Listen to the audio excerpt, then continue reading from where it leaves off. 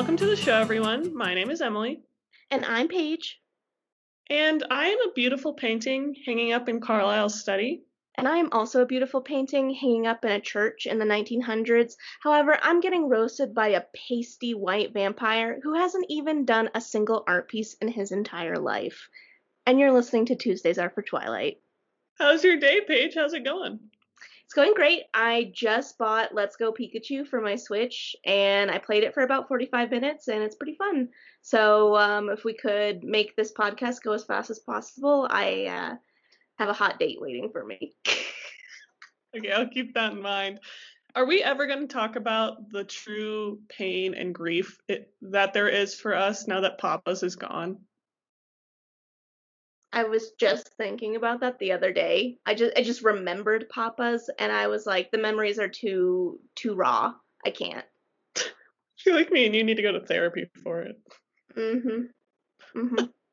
Flipline Studios, you owe me compensation for the trauma that I've gone through. I'm entitled to compensation. Exciting news for me, folks. I get my first vaccine shot tomorrow. Hell yeah, hell yeah. Woohoo! I have like one of those plastic flags that you spin around. It's like Also, I feel like this will like you'll be as mad about this as I was. So today I had to film this thing at work, and we have this thing called the Mars Yard. It's like meant to simulate the Mars surface. And we were filming in it, and there was like all these footprints because you can walk around in it, but we were like trying to simulate like being the first human on Mars with the thing that we were filming. And so I was like, oh, I'm gonna rake this because there's a rake. And so like you have to go through this back door to like get in or whatever. And so I grabbed the rake, and all the like everyone I was filming with was watching me, and I was like, you guys know what I feel like right now? I feel like at that one talent show where Squidward goes out and no one cheers for him, and then SpongeBob goes out and he's mopping and everyone cheers for him, you know? And they all were like, no. And I was like, I quit. how old were these people? One was two were our age, and then three were older, but still. The people who are our age, you need to get yourself in check. For real. Although I think one of them did know about it because she was like, oh, yeah, I remember that after I like had to explain it, which is embarrassing for me. There is something so wholesome about reconnecting with even a coworker, it's fun, but a stranger about SpongeBob, because if you know, you know, and Yeah. you'll laugh. I have a SpongeBob sweatshirt that's the Krusty Krab pizza, and it's basically I know that I know that you've seen it, but it's basically the part where SpongeBob and Squidward are walking together, and SpongeBob is singing all the different Krusty Krab pizza theme songs.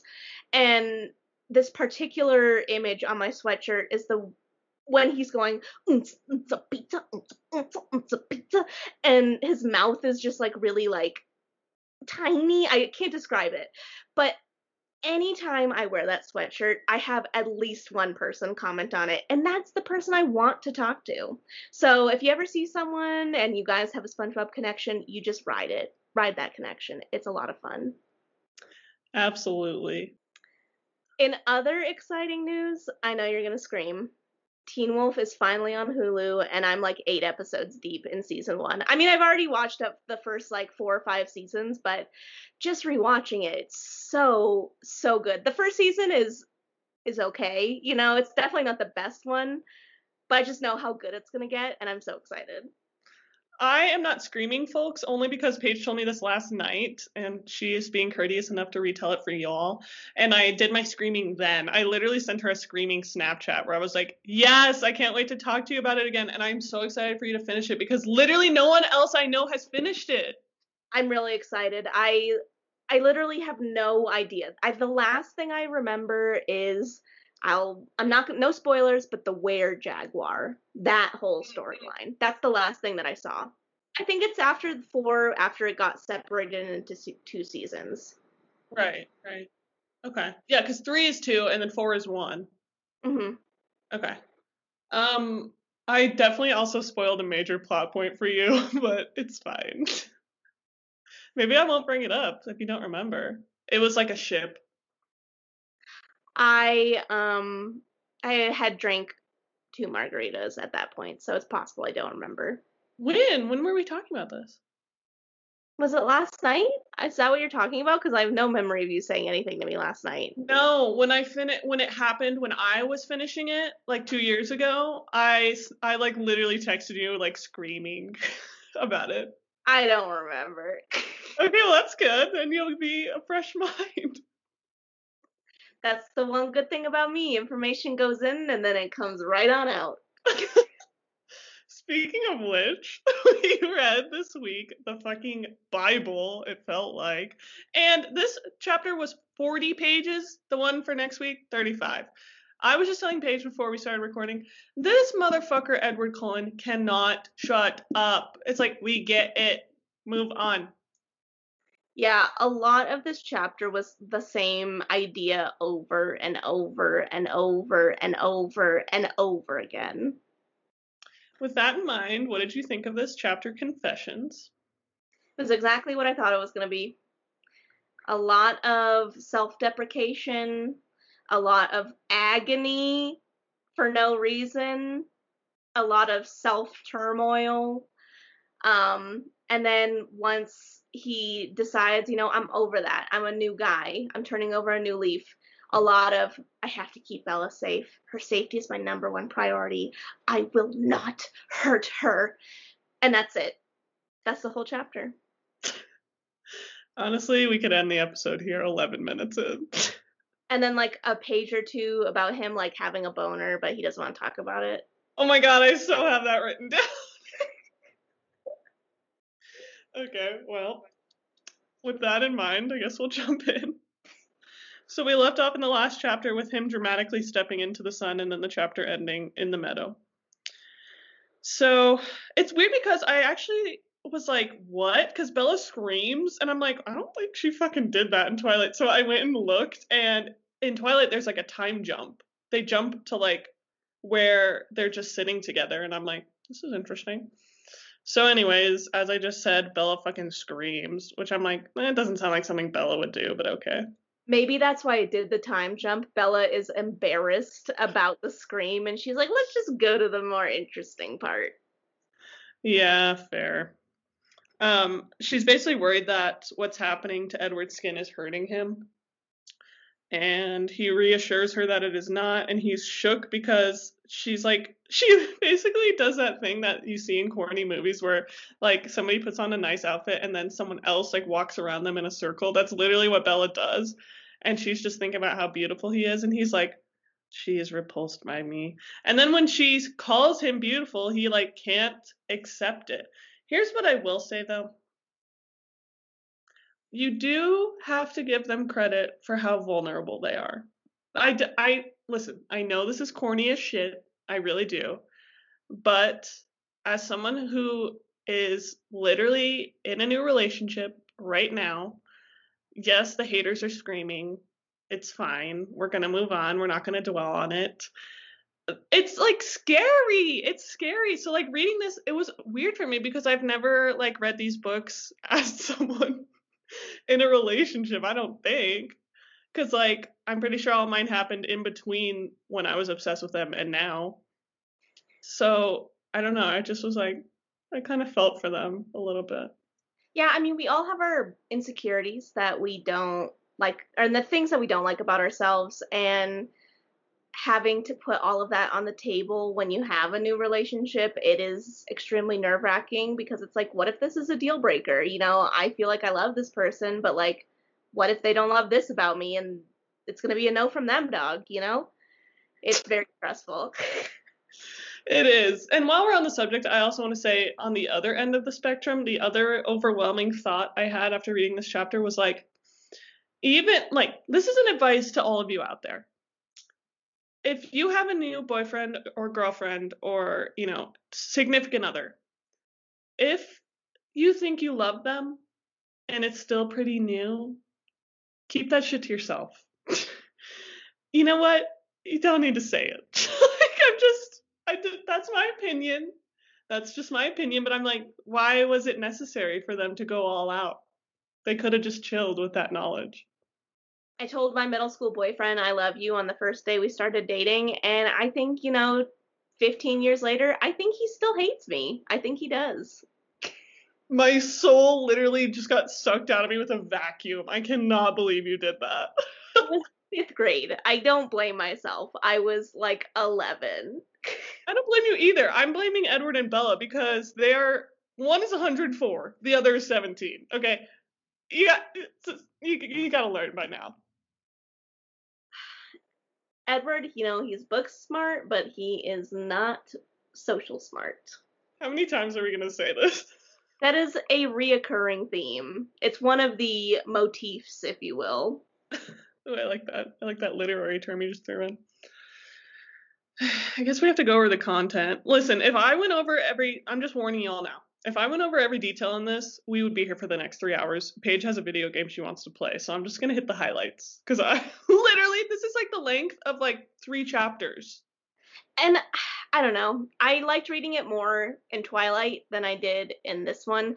And because, it was still semi-lengthy in Twilight, but you finally feel like you're reaching that point with Bella, and I'm just so excited for her. Like, all of her worries are validated. And it's the same thing with Edward, don't get me wrong. All of his worries, he gets confirmation that he doesn't have to worry about them. But he takes 80 pages to say it. You don't gotta be so verbose. Yeah, that's fair. So would you say that is the main reason that you liked reading it in Twilight better? Is because of like how it was told? I like Bella as a character more than I do Edward, so I liked it more from her perspective. It's hard for me to be really gung-ho when I have a bias in this book, It is interesting to see like all the supernatural sides and him, reading people's minds and stuff. That's really interesting, and I like that a lot. Do I like reading Edward's mind? I don't know if I like that. Fair. All right, well, I guess I'll just hit the highlights. Stop me along the way if you have anything you want to point out. So, I'm pretty sure anyone who has a basic understanding of Twilight knows what this chapter is all about, so this is a good chapter for me to just skim. But they have this whole thing where they're sitting together, and then Edward is just kind of like sitting there silently, just thinking about stuff. And before we kind of talk about that, Paige, do you want to tell the listeners what the Snapchat was that you sent me? Jeez Louise. Okay. So we're on page 347.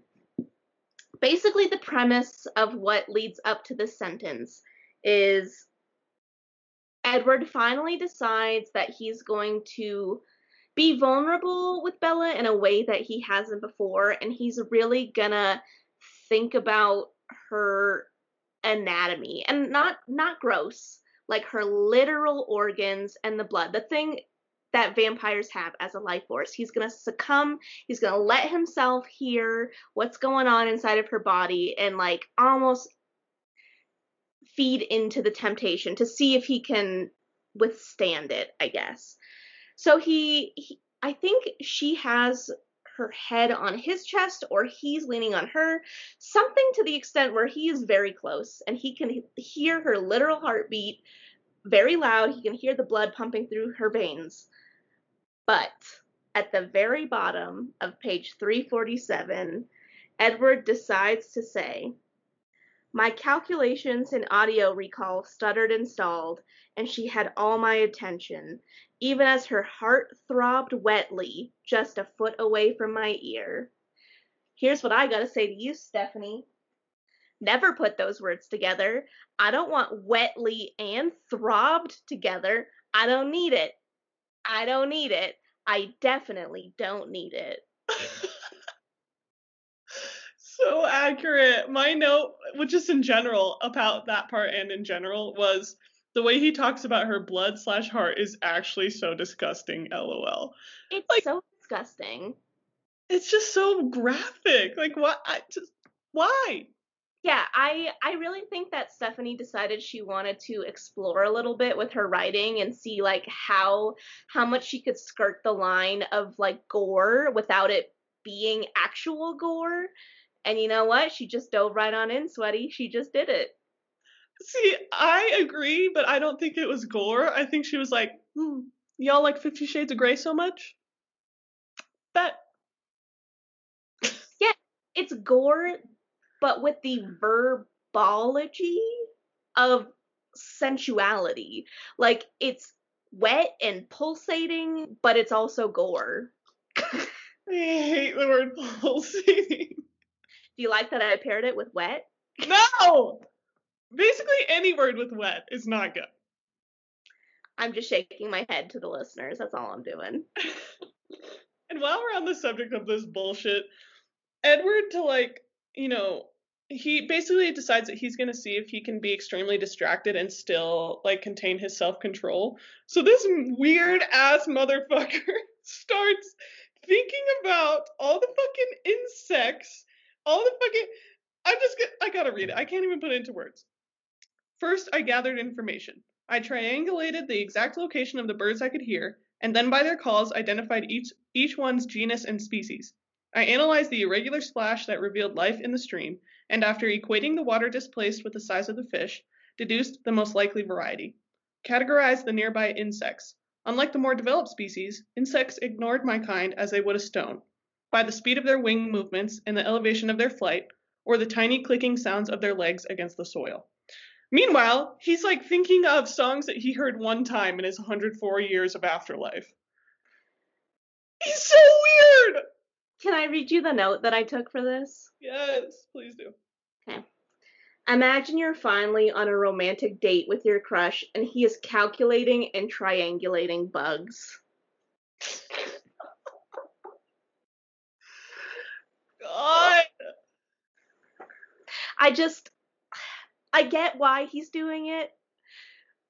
It's just embarrassing to read. Like, what if Bella got this book and read it, and she read that was what was going on in his head right now? She's like, her heart is beating so fast because she's so close to him, and she's, oh my gosh, we might kiss today. That might happen. And he's like, 1 ant, 2 ant, 3 ant. Literally so insane. She would be so pissed if she read this. Mm-hmm. So this is all going on. And then they have that moment where Bella is basically like touching his arms and stuff and his hands and like tracing his arm or whatever the fuck. I don't really care enough to look. And they like lean closer and closer, and Bella like leans forward to inhale his scent because she's a psycho like that, as we have discussed on multiple occasions. And he, as we know, jumps across the meadow like in a split second so that he doesn't end up killing her. I just want to say, page 350.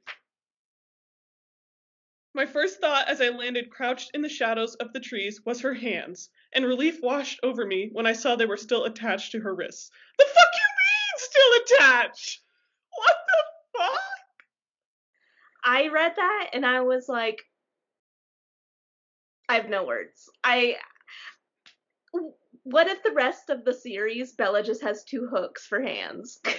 Can you imagine? Okay, this is kind of fucked up, but can you imagine him like running with her to the hospital carrying her hands? Well, he has a medical degree. He could just suture them back up right then and there. With what? Grass. Ew. God. That somehow reminds me of, you remember in Catholic school how they, like so many of us would be presented with this opportunity. They were like, if you ever come across a car accident where someone is dying, you can baptize them with ketchup if they request. Do you remember that? We all were like, okay, thank you. Like, what the fuck? I remember Mr. Murphy went into great detail on, if you have to use Kool-Aid, you can, because it is water-based. And, obviously it's not ideal, but you can if you need to. I'm like, in what world am I living in where I have Kool-Aid and I'm at a car accident? Yeah, for real.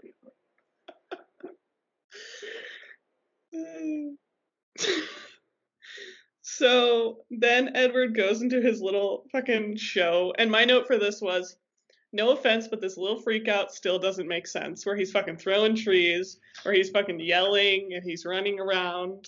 I cannot fucking wait for you to see Robert Pattinson's portrayal of this. It is so funny, not on purpose.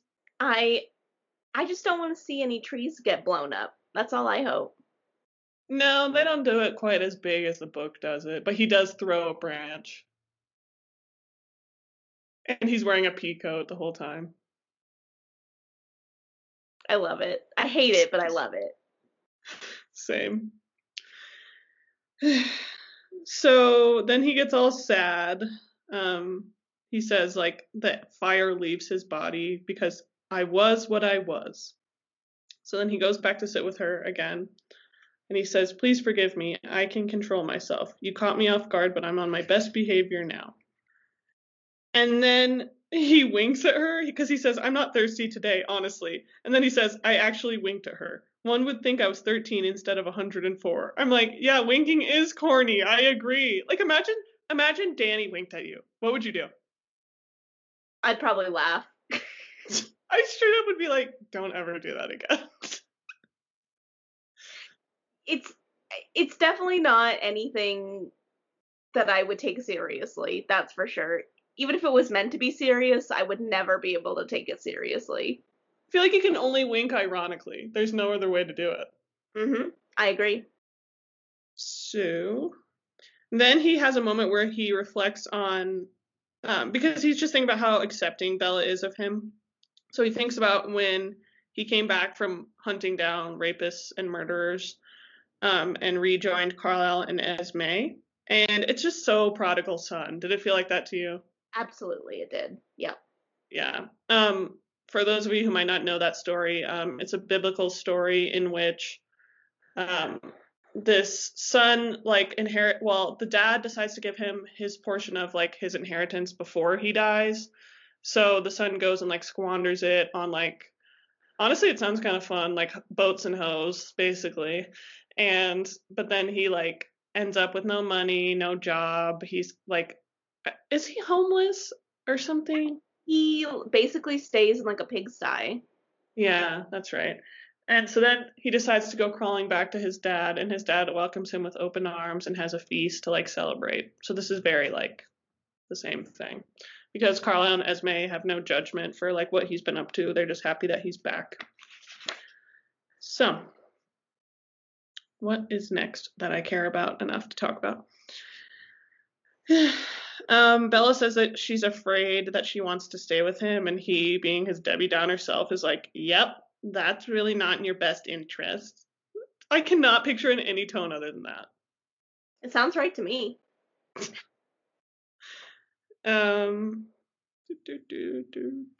Bella says that she's glad that he's too selfish to leave her, and he says, don't be! It's not only your company I crave. Never forget that. Never forget I am more dangerous to you than I am to anyone else. Paige's expression right now, I literally thought my computer was frozen because she's just frozen in, like, just an expression of disgust.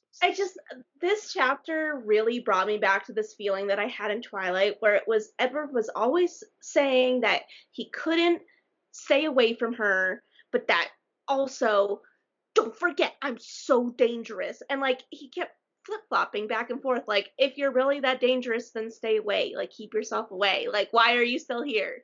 And that's how I feel about this. Like, he's still there, putting himself out there, and, like, I know he's warning her, but it's like, we're way past that at this point, dude. Like, you're just sounding contradictory right now. Like, it's hard for me to accept you saying, like, well, I'm dangerous, when you're not really, like, keeping yourself away. Like, you're still there in the situation. So it's just hard for me to hear both sides of that.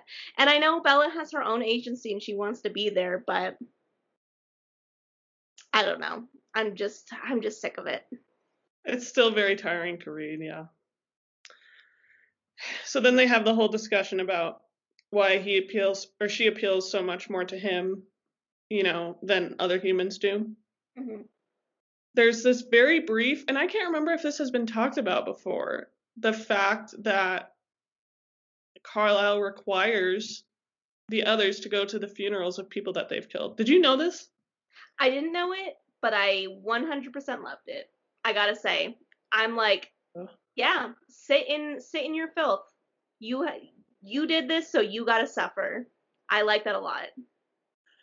Yeah, I think I do too, but I've also seen like compelling things on Tumblr where people are like, it's kind of gross that they go and like impose themselves on these people. I don't know. I'd have to like read specifically what was said again, but I mean, imagine someone random shows up at like your husband's funeral. Like a bunch of randoms. And they're beautiful, so they don't really fit in. Yeah, I mean, I was under the impression that it was just the singular person who had to go, not the whole family. It might be. I guess I don't really say. In my mind, I'm picturing like a big service and you could easily like slip in and be undetected and have to sit like it maybe in the back, hearing everyone mourning and being sad and looking at the ripples of what you've done for selfish reasons. So I just liked that, like I said, that he makes people sit in the chaos that they've created, basically. Like, this is what you've done and here are the repercussions of it. This was a person, look at all of these people who love them and have a relationship with them, and your one thing that you've done, how many people you've impacted from it. I like that you like, when you see a person just walking around King Supers, they're just a person, they're just a person. But to physically see with your eyes the amount of people who are impacted by the loss of one singular person, I feel like it's a quantifiable way of seeing the impact of a death like that, Yeah. Yeah, I agree. That's a good point. I would be interested, though, to see the arguments for the other side. I would. I might just skim through our likes on Twitter or on Tumblr because that's where I save some stuff sometimes. I don't think I saved anything on this. But let me just see really quick. I do like that they gave like monetary aid because I'm like, we need that wealth distribution because we all know you got too much. Mm-hmm. I like that too. I'm not seeing anything, but if something comes out, I will definitely read it or send it to you. Okay. There's something that I skipped that I wanted to go over. Oh, on the bottom of page 358, this is when Edward's trying to like use different analogies to explain how Bella tempts him. And so he says, she grinned, a smile with real humor and affinity. The dimple sprang into existence. Her grin made me feel as though we were in this ludicrous situation together, not as opponents, but as partners, working side by side to find a solution. I couldn't think of anything I would wish for more, besides, of course, the impossible, that I could be human too. I grinned back at her, but I knew my smile was neither as genuine nor as guiltless as hers. My thing with this is like, that is literally the situation. Like, that's what a healthy relationship is. Mm-hmm. You just described one.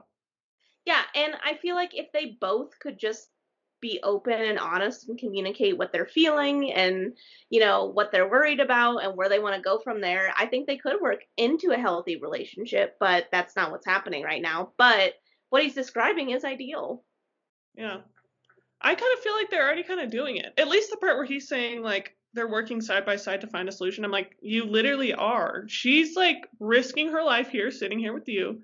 You're risking your happiness sitting here with her. What else do you want? He just wants to be human. He just has to find a problem with everything. But, I mean, to be fair, I would have a problem with it too. But he can't let himself be happy. He can't. Sad. Yeah. So Bella asks, because Edward mentions that this has happened to Emmett twice before, and Bella is like, oh, what did he do? And then Edward has to be like, they died. He doesn't even say it. She says, I guess I know. Oh my god, Tina's head just popped up on the side of the camera. Yeah, she's like standing above to the side right now. We are 55 minutes into our call, and she hasn't left yet, so that's pretty impressive. She was napping a little bit. Love that for her.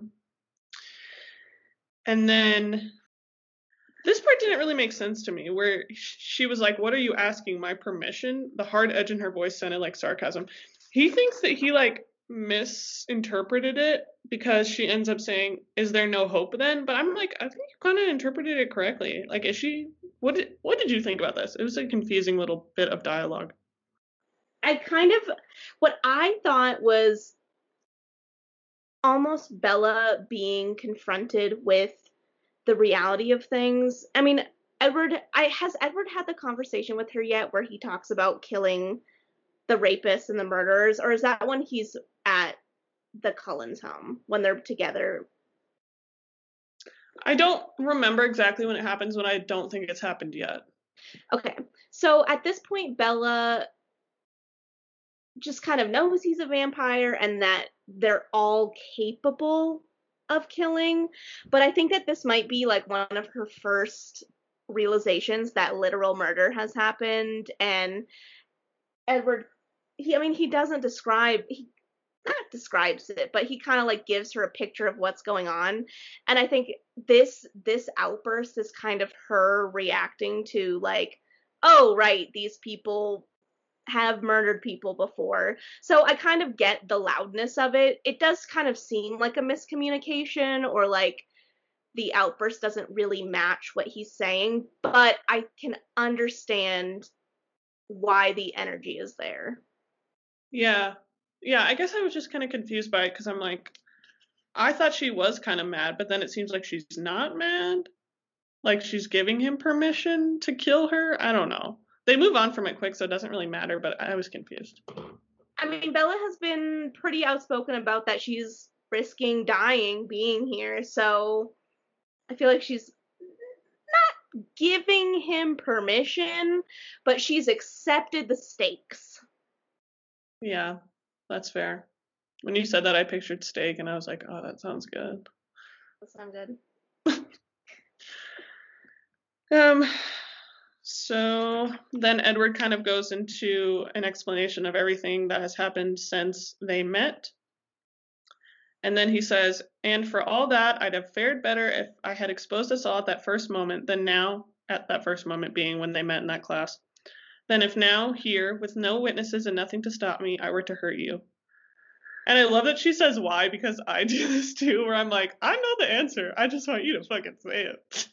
I like to hear it spoken out loud. Yes, definitely.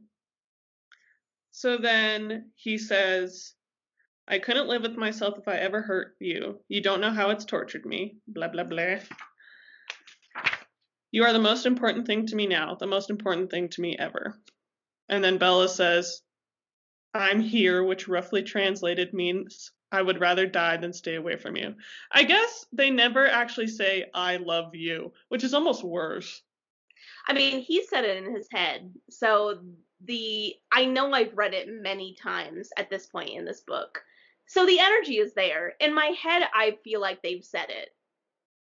Yeah. Even though they haven't actually said it.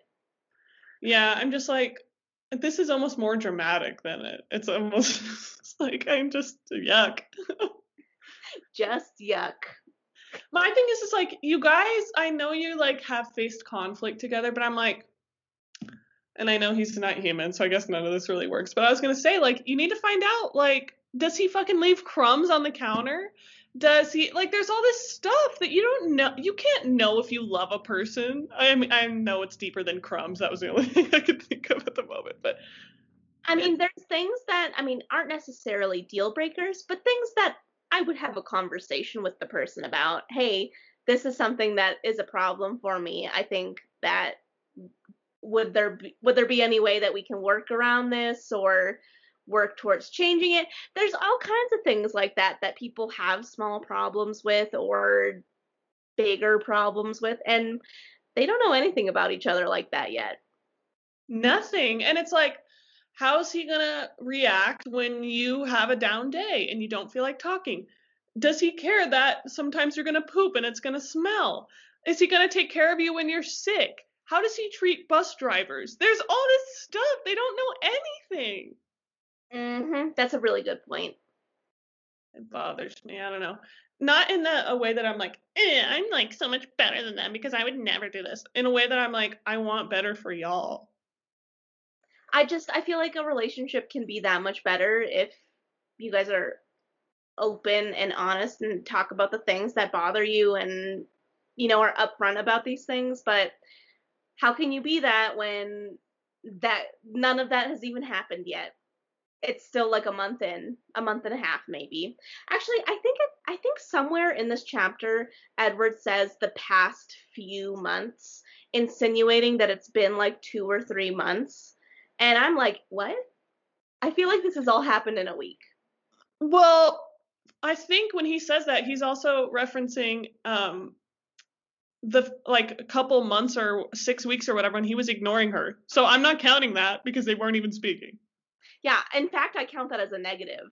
Yeah. Like all the good that's happening now, minus you have to subtract the negative out of that. Is it worth it? I don't know. I don't know either. Then they have this whole stupid line, fell in love with the lamb thing, and it turns out the impetus behind this was Edward being a fucking dickhead about this painting in Philadelphia. He's talking about how Carlisle likes to go into old churches because it reminds him of his childhood. And so they go into one in Philadelphia, and this is his asshole description of it. It was quite a small painting, no more than 15 inches square. I guess that it was older than the stone church that housed it.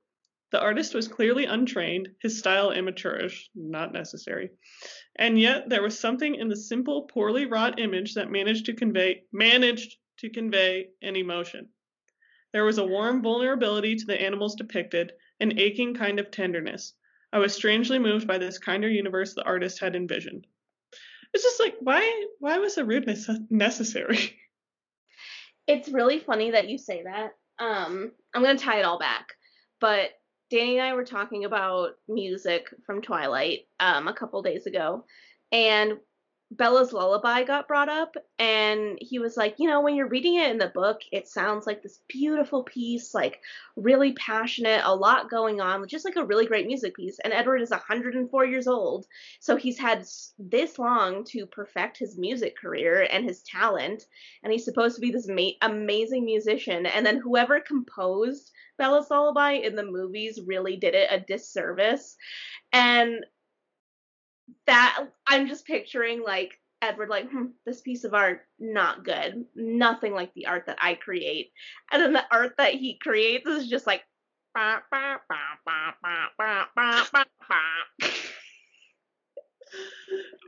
to Carter Burwell, but I'm built different. Here's one for the old Twilight fans. Y'all remember when we all wanted it to be River Flows in You? That one would have been so much better. You know what? I'll play it for you. Even though you didn't ask. So much better than what they've come up with. This could have been Bella's Lullaby, is what you're saying? This was like, when people do like fan casts? Mm-hmm. Somebody did like a fan cast of Bella's Lullaby with this song, and it like blew up. Like everyone was in love with it. Oh, my thing's on mute. Hold on. Credit to the artist. This is by an artist called Yurima. It's Yiruma. I don't know why that was so hard for me to spell. Sorry. Okay.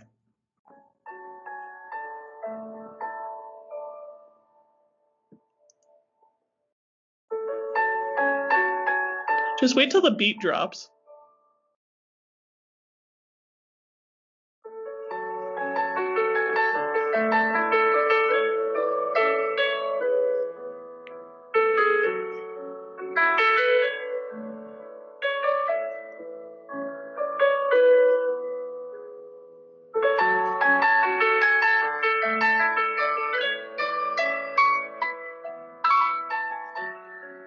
You get the gist.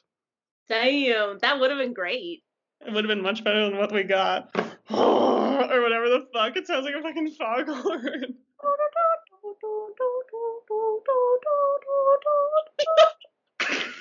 Held it. Okay. Don't care about any of this. So then Edward proceeds to get out of the knot. And he does this by basically like giving himself over to the idea, like, and picturing what it would actually be like to kill Bella. Because this whole time he's been like holding back the thought and like blocking it out and repressing it. And doing this allows him, to realize that, I mean, I'll just use his words. That future was entirely impossible. Bella and I would leave this place hand in hand, and my life would finally begin. We were through the knot. What did you think about this? I remember reading in Twilight, there was sort of a shift that you could tell in Edward that he was sort of resolute with feeling like, I've done it. I've overcome what I needed to overcome. Everything from here on out will be good.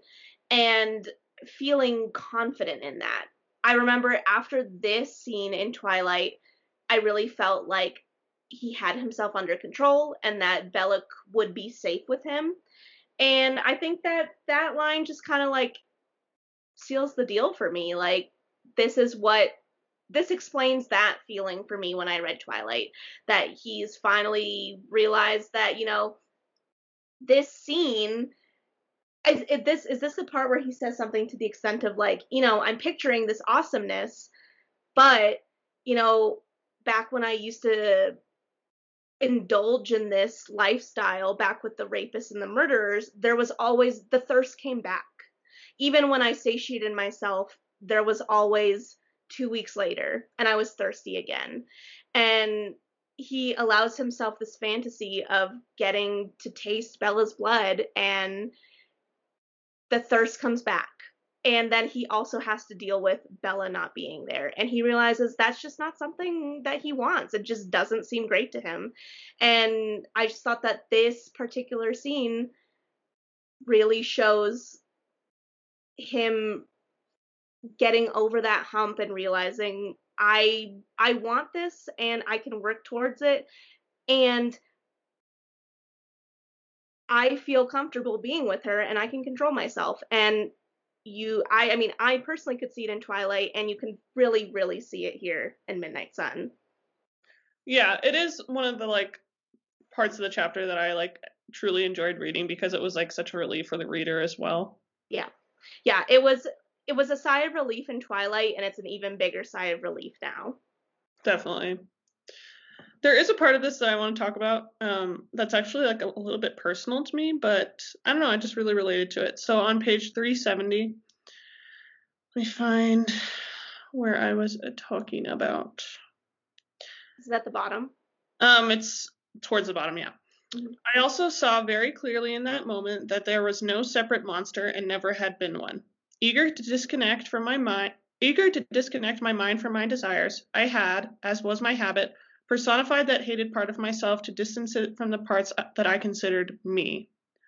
It was a coping mechanism, and not a very good one. Better to see myself as the whole, bad and good, and work with the reality of it. I don't know, this just really resonated with me because back when I was in therapy in college, I'm kind of like the opposite actually. My therapist was like, we did this exercise where he was like, he wanted me to describe like what my depression looked like to me. Like, he was like, some people compare it. I personally haven't seen the Spider-Man movie, but I know enough about it. Where like there's like that black Spider-Man, the one with the black suit. You know what I'm talking about? Mm-hmm. He's like, is it like that? And I always just kind of like balked at that because I'm like, it's part of me. It's not separate from me. It is me. So I think when I read that, I was like, he's spilling. The reason why I asked is at the part at the bottom was because I made a note for that specific paragraph that said, I think this is the first time that Edward has ever said something that I wanted to give him a standing ovation for. Very, very insightful and something that I agree with. I mean, we all have our faults and the things that we need to work on and that don't put us in a good light. And it's a part of us, and it's something that we can learn to work on. Something about us that we know is a part of us, but we can work on to change. Just the negatives of you aren't apart from you. They're something that are entwined in you. And just Edward admitting that to himself, it's like, thank you for saying something insightful for once. Like, I appreciate you coming to terms with that, and it was good. Good job, Edward. I'm just sitting here drinking my beer because you're saying it all. Mm-hmm. So after this, he's feeling very euphoric. Giddy is the word that he uses. And so he lets Bella kind of like touch his face, and he says, I wish you could feel the complexity, the confusion I feel, that you could understand. I'm like, not that complex, not that confusing. We've all been there. We all know. Yeah. And then he says he doesn't know how to be close to Bella. And she says that, like, just, sitting with him is enough. Then they realize that it's getting kind of late, so that they have to go. And the whole running incident happens where Bella gets really sick, which, he didn't think of this in the first place, but we're still mad about it. I mean, I guess it's good that he didn't do it in the first place, because this whole scene would be 100% different. True. But still. I feel like she would have recovered, and then they could have still had this scene. Mm-hmm. He thoroughly enjoys himself. He loves running with her. And then he's like, you know what? I think I'll kiss her. And then he has to wait for her to, like, recover from her motion sickness. And then, what was I going to say? Oh, I was going to point out on page 377 where, he's kind of having, like, a minor internal freak out about, like, how pale she is from the motion sickness. And he literally says, I knew this was nothing serious, just a bit of queasiness, and yet, seeing her pale and ill bothered me more than was reasonable. I'm like, if you know you're unreasonable, why do you continue to do it? I almost saw this as a look into, or not a look into, but almost him seeing her vampiric, seeing her so white and so pale in complexion just reminds him of that possible future, and he don't like it. He don't even want to consider it. He don't want to be reminded of it. Damn, I hadn't even thought about that. I was just like, grow up. And you're, like, analyzing the deeper meaning behind it. Look, to each their own. We need both to make this work. That reminds me, Danny and I were listening to the episode where when Alice and Edward go hunting, and there was the scene where I thought that Bella was pregnant and you didn't think that. Danny thinks that it was insinuated that she was pregnant because Stephenie Meyer is so Christian. Okay. I guess that he's assuming they would be married then at that point? I don't know about that. But he just said, she's Mormon. I bet she's pregnant. I bet she meant her to be pregnant, Yeah, I mean, there is a lot of, like, I kind of get what you're saying, because one issue that people have with traditional religion is, like, the role of the woman as always having to be the mother. So I guess I could see that. I still don't think she was pregnant, but it's up for interpretation. I just wanted to bring it back into the thrall. the thrall. Okay, fair enough. So then they have their first kiss, and Bella goes boing boing. This bitch wants that dick, and he manages to control himself. It's, like, not even hard for him, which is kind of nice to read, because he realizes that he really can control himself. And also,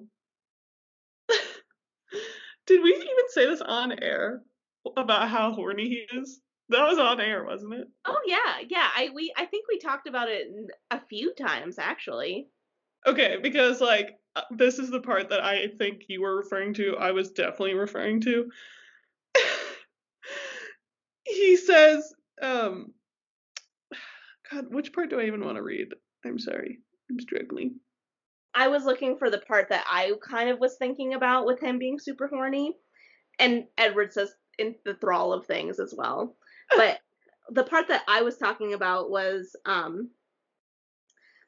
while perhaps it would be unfair to say that rationality was in total control, at least it was not a feeding passion that made that statement untrue. A much more agreeable passion held me in its thrall, and nature, however, did not eliminate the need to moderate it. And that was what I was referencing. Like, he's got to moderate that horniness. I was going to say, he popped a boner is what that means. Yeah. I was also going to point out in the middle of the page, the urge to wrap my arms around her and continue the alchemy of kissing was a harder impulse to deny, but I used my decades of practicing self-control to make the right choice. That just makes me think he like has self-control and controlling his boners. I mean, here's the real question. If vampires don't have a circulatory system that functions. Girl, I know. This is like a whole thing. Well, I'm glad that the community has already addressed it. People are very mad about it online. I mean, I'm mad thinking about it. I can't understand it. I don't care enough about science to care, but I can see why people would care. Mm-hmm. We'll just leave that where it's at, I guess. So then they argue about who's going to drive home, and finally Bella relents and lets him take the keys. And then she has a little, this is like totally something that I would say, because Edward calls her drunk by, or intoxicated by his very presence. And she says, and are you not affected at all by my presence? I love that. She was standing up for herself. And he, obviously like kisses her jaw again like a fucking creep, like he loves to do. He says, regardless, I whispered in her ear, I have better reflexes. Paige took a big sip of beer. I'm sorry, it's a mule, if you will. Oh, a Moscow mule. Nice. Jealous. Did you have anything we didn't cover? I did have one note, and it's kind of related to a past chapter, but I did want to explore your brain waves. Okay. So I thought about it on page 352. Okay. It's at the very top. Edward is lamenting, and he goes, I was no rooted flytrap waiting for prey to land inside my mouth. Why couldn't I have been as repulsive on the outside as I was on the inside? And this is a recurring theme, obviously, through the whole book, and especially through this chapter, that he's repulsed by himself. He hates who he is, all this and that. And it just made me think back to how much he loves Carlisle and he has so much respect for him and fatherly love towards him. It really confused me how he's able to separate that Carlisle is the reason that he's like this, and he hates everything about this, and he's repulsed by it, and he considers himself a monster, but still doesn't hold Carlisle responsible at all. I just read it and I was like, I just don't understand how he can have both opinions. Yeah, I mean, I think my answer is probably pretty much the same as it was last time we talked about this. I think he just like has a deep, deep self-hatred, and he can't like. I'm pretty sure what I said last time was that he has to believe in Carlisle because he doesn't believe in anything else. So if he allowed himself to like really accept that Carlisle is actually the one to blame for all of this, he would have nothing, because Carlisle is like his foundation. You know what I mean? Yeah. It really bummed me out because I was like, yeah, well, there's kind of like a root to all of this. Like, you wouldn't be repulsive for, there is a explanation as to how you got this repulsive, that's for sure. But you don't really want to accept that. Yeah, he does, however, mention at one point in this chapter, he says something along, I don't know where it is, but he says something along the lines of like, for the first time I was glad to be what I was because it meant that I got to meet Bella. So I guess that's kind of nice. That was actually kind of cute. I did like that the years and years of being alive, at least it was worth something for him. Yeah, I think he even calls the years like preparation, doesn't he? Yeah. Yeah, if only he had known all of those years before that there was going to be something leading up to it, he wouldn't have been in so much agony, basically. Yeah. Crazy. All right. Well, for next week, we're going to be reading chapter 18, another fucking Bible, RIP to us. It's called Mind Over Matter, which is what it was also called in Twilight. This is the chapter in Twilight where they don't go and visit the family, but this is where they're in the bedroom together at night. And I feel like Mind Over Matter was said in regards to Edward being strong enough to be with Bella, like his mind over his temptations, basically. I think that that's the root of it. So this is obviously going to be him at home with Bella. Bella's showering and his mind wandering to and fro, and then she's falling asleep in his arms, and oh, what a beautiful day, like all of that. So I think the content is going to be much happier in this chapter than it is in the last chapter, because they've obviously overcome the knot, they've worked their way through it, and now they're on the uphill basically, but it's still going to be dramatic. It has to be. That's his MO. Mm-hmm. I guess that's all we got for you folks. Paige, do you want to do the spiel today? Okay, everyone. I did not prepare her for this, anyone. I just sprung this on her just now. Okay, so we want to hear from you. We want you to communicate with us. So please, we're begging you. We're not begging you. We're just politely asking. You can email us at tuesdaysarfortwilight@gmail.com. I've been in that email and we have like no emails. So if you email us, we will immediately see it. You can reach us on Twitter at TaftPod. That is not the President Taft. It is Tuesdays Are for Twilight, but shortened to Taft. Taft Pod. Is it pod or podcast? Pod. Taft Pod. You can reach us on Instagram and on Tumblr at Tuesdays Are for Twilight. We don't have Facebook because fuck. And yeah, obviously we're still supporting Move to Higher Ground, the charity for the Quileutes that need anyone's help, everyone's help. We support you giving us money on Patreon too. Tuesdays Are for Twilight. Patreon.com/Tuesdays Are for Twilight. That's true. I think that's it. I think those are all the things that we hype. I think that's it. I think so. And always remember that if you donate to Move to Higher Ground, which is mthg.org, we consider you a patron. Mm-hmm. So you can always send us that stuff to get into our patrons only content. We don't have anything planned at the moment, but we'll have something coming up soon for y'all. Yeah. And if you have any thoughts on some patron exclusive content, let us know, and we literally, anytime anyone ever reaches out to us, Emily sends it to me immediately. I read it immediately, and then we both mutually scream and then talk about it. So if you want to reach out, we are like literally sitting on the edge of our seats waiting for it, so please do it. Do it. Yes, you did such a good job on the spiel. Good job, Paige. Thank you. I think I did it out of order, but I got it all. The order's not real. This is our podcast. We can do whatever we want. You're right. Do you have anything to add before we sign off? There's been a lot of talk in the tattoo community about a really big tattoo machine manufacturer. I think he's either the owner or the CEO.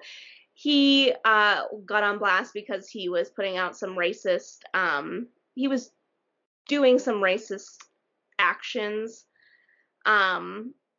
towards Asian individuals. I don't want to get into it. You can look into it. I don't really want to talk about it because it's disgusting.